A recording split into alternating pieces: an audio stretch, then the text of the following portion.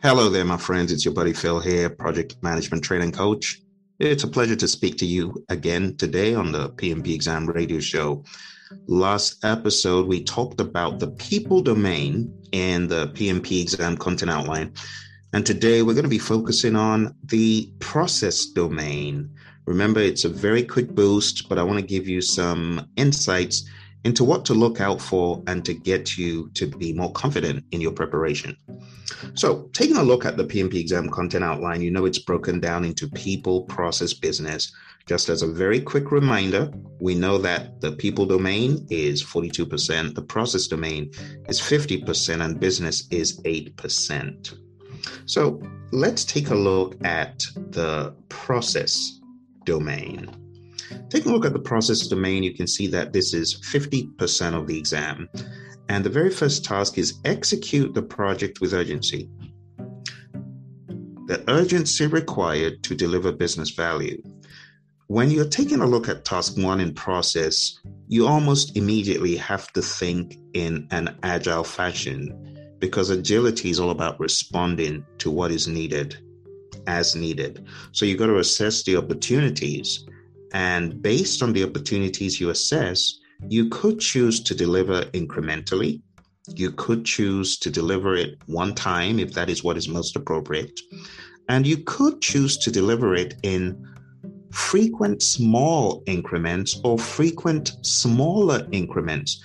But what I mean by this is delivering, let's say, in smaller increments of a day or 2 days, or delivering in small increments of a week or 2 weeks. You see, there's a difference. Even when you deliver, you could deliver in very tiny little pieces, like a stream of tiny little pieces, or you could deliver in small pieces, not tiny, but they're still small. You see what I mean? Now, this definition is encapsulated in the Agile Practice Guide. When you take a look at page 19, and page 18, right? And you read those definitions, there's actually a table in the Agile Practice Guide that breaks down iterative, predictive, incremental, and agile. The difference between how incremental and agile is described is in this frequent smaller deliveries versus frequent small deliveries. Incremental is all about get it out in increments, smaller. When you take a look at agile in context as needed, we use the term small, and they use that to distinguish between two. Now, someone might say it's a little bit finicky, but I quite like it because it calls your attention to the importance of incremental delivery, incremental value. Okay. So task one is all about looking at your project and saying, should we deliver this using agile, iterative, incremental, predictive? All right. And then it says, support the team to subdivide project tasks as necessary to find the MVP, the minimum viable product. Some products, you know they're viable right from the get-go. But in instances where you're not sure a product is viable, you need to have either a conversation, a prototype, some sort of tinier version of the whole to understand and get feedback to know if that product is viable. Is it something that will fly in the market? Is it something that customers would want? Is it something that is a viable product to deliver value, to bring in, be it revenues or benefits or satisfaction? And that is what MVP is all about. And there are many different terms to be aware of in Agile, but MVP is all about feedback. Minimum marketable product is what is the minimum amount of product we need to release that is marketable, that people will gravitate towards in the first instance. What's the minimum amount we put out? So the logic is, don't wait till you've got every single release. Maybe you just release one part, one feature set, and that's a minimum marketable product, right? Or maybe you have to release 4 or 5 feature sets before it is looked at as a marketable product. And that would delay your entry into the market space. You see, there's a difference between MMP, is this marketable as a product, versus MVP, is this viable as a product? So when you understand a product is viable, what's the minimum amount to put out? And then we have another term, MMF, minimum marketable feature, which is the product is released.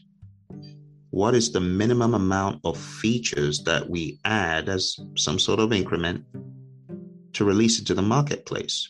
So all of these terms, they are important in really understanding task one. All right, task one is probably the longest one. Let's go to task two, manage communications. For this, you need to be aware of how communications exists in the world of predictive. So we have plan communications management, manage communications, monitor communications. You got to know those pretty well, right? And then you need to understand how communication flows. How does communication flow in an organization from portfolio down to program, down to project, to operations and back? You also need to understand in the world of Agile, how does communication flow? How does it exist? Basically, every ceremony in the world of Scrum is a communication vehicle, whether it's your sprint planning, your daily Scrum, the sprint itself, the retrospective, the sprint review, they're all vehicles for communications. The next one is assess and manage risks. The summary of this is know everything in risk management. Understand the nuts and bolts of plan risk management, identify risks, perform qualitative, perform quantitative risk analysis, plan risk responses, implement risk responses, and even monitor risk. Understand the nuts and bolts of those. And then in the world of Agile, understand how risk is managed. Understand that when we look at product backlog items, for example, we should also look at them through a risk lens. Those that are risky but high value, you want to do those first. Those that are not as risky and are high value, you want to think of doing those next. Those that are high risk and low value, you don't want to do those, do you? Because those might end up being less bang for the buck. So you want to do those that are low risk, low value before thinking about those that are high risk, low value, if that makes sense to you. So the way we look at risk as built into a lot of the framework, whether you're working with Kanban or you're working with Scrum or you're working with TDD or FDD, a lot of these have inherent mechanisms built in to either the ceremonies or the practices. The next one is engage stakeholders. We talked about this a little bit earlier in the last episode. In this one, think about identify risks and think about how the stakeholders come into this process. Because as you're identifying risk, what should you do? You should also bring stakeholders in. That's a way you can engage them. It's also where you should analyze their risk appetite, stakeholder risk appetite. So what we have listed in task 4, it goes kind of beyond this. This is just a nice start. So you identify stakeholders, you analyze them, categorize them, engage them. But you also need to remember the pretty standard processes: identify stakeholders, plan stakeholder engagement, manage stakeholder engagement, and monitor stakeholder engagement. Task 5, plan and manage budget and resources. This is really all about cost management. So you have plan cost management, estimate cost, determine budget, and control costs. And you need to be aware of all of those. Those formulas for earned value, be really well aware of them. All right, next one here, plan and manage schedule. So plan and manage schedule, again, you have 6 processes in schedule management. You got to know them all. You got to know what you get from them all. You got to know how you deal with them all. So when you take a look at plan and manage schedule from an Agile lens, it's important to see this as built into the process. In the world of Agile, we talk about roadmaps. We talk about the Agile onion, where we plan at different levels. But when it comes to scheduling, planning at the roadmap level is something that pretty much cuts across the entire endeavor. But coming down to the product backlog and the sprint backlog, when we talk about the sprint backlog, that's when you need to begin thinking about the aspect of tasks. So the summary is, when you take a look at schedule management from the perspective of Agile, it's when you get to the sprint backlog that you really begin thinking about tasks. And not every team goes down to that level. But in the PMBOK Guide 6th edition, it shows you how the roadmap is broken down. So you think about the higher level release, then you think about the iterations within the release, you think about the features within the iteration, you think about the story. So how all that comes together is very important as well. Moving on to plan and manage quality of products and deliverables, I want to encourage you to look into the annexes in the Agile Practice Guide, where you have the breakdown of the Agile Manifesto values and principles and how those map to specific practices and aspects in the world of Agile. That is talked about quite a bit in the two tables in the annex that I would highly advise you look at in the Agile Practice Guide, where it shows the values and how those map to practices. And in fact, let me show that to you really quick.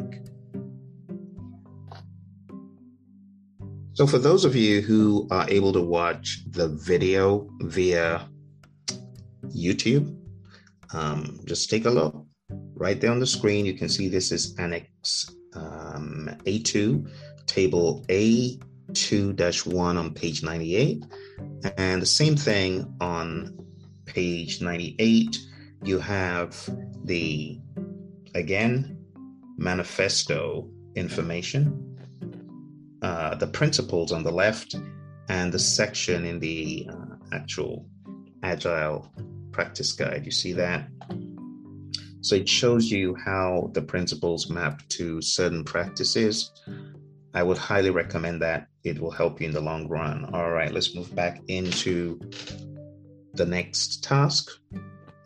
Scope management. All I'll say at a high level is understand how scope is managed across those 6 processes of scope. Integration. Again, this is really code for integration management with respect to planning. Number 10, manage project changes. Highly recommend knowing the flow for change requests. I have a video for this out on YouTube. If you Google change management Praizion within YouTube, you should find those videos. If I'm able to, I will put a link under this media so that you can find these things I'm talking about. Plan and manage procurement. Again, there's a video out there. If I'm able to, I will put the link below. But for the exam, definitely understand agile contracts, flexible contract arrangements, and how those work. Manage project artifacts. Know the 3 artifacts, for example, of Scrum, those artifacts that are peculiar to Scrum and those that are more peculiar to predictive. Really understand page 89. Know what those artifacts are and what they do for you. Task 13, determine appropriate project methodology. Again, boils down to page 18 and 19 in the Agile Practice Guide. Knowing when a project should be agile, predictive, iterative, incremental is important. Task 14, establish project governance structure. Understanding that governance is a framework within which authorities are exercised, and understanding the types of governance. Project governance is really what we should be thinking of more as project managers. Understanding escalation paths and thresholds. Number 15, managing project issues. Again, the DIG-CIV approach, defining the problem, identifying the root cause, generating alternatives, choosing the best alternative, implementing the alternative, and verifying solution effectiveness. All of this is talked about in 8.2 in Manage Quality under problem solving, the tool and technique. I just call it the DIG-CIV approach, DIGSIV approach. I also have a podcast episode on the DIG-CIV approach. Look for it. Task 16, ensure knowledge transfer for project continuity.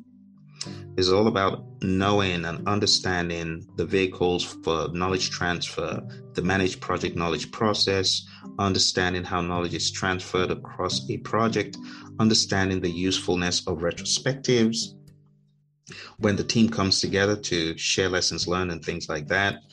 But of course, you do know that the way we look at this in Agile is different from predictive. In Agile, we don't necessarily document all of this information and share it far and wide. It's internal, close-knit to the team. We keep it close to the vest. We're not airing dirty laundry or putting stuff in documents. It works differently. But the bottom line is discuss the project, understand expectations, confirm the approach for knowledge transfers, and just copiously share knowledge. You've got not only retrospectives, but you also have sprint reviews where you can share knowledge customer to team.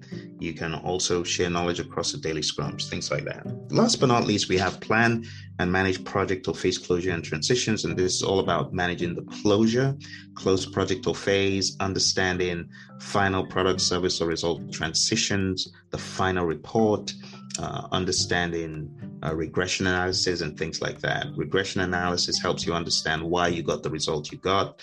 And of course, retrospectives, closing out, with a knowledge and retrospective ceremony. It is just going to help any team better close out and move to the next thing, right? The thing about Agile is at any point in time, we are ready to close because we don't do it one time. We do it incrementally. We do it iteratively over the period of the project, over the period of the stream of value we're releasing. We're always going back to make sure that we are indeed ready to close out that chapter. Anyway, that's that. I hope this helps you. I know it's been a bit of a whirlwind, but there's so much stuff to cover. It cannot all be done in just a few minutes. If you feel you need more training or coaching, go on down to the Praizion website, praizion.com. Sign up for our course, PMP Exam Prep Camp, or any of the other vehicles that you find on our website. Thank you very much. Speak to you soon. Bye for now.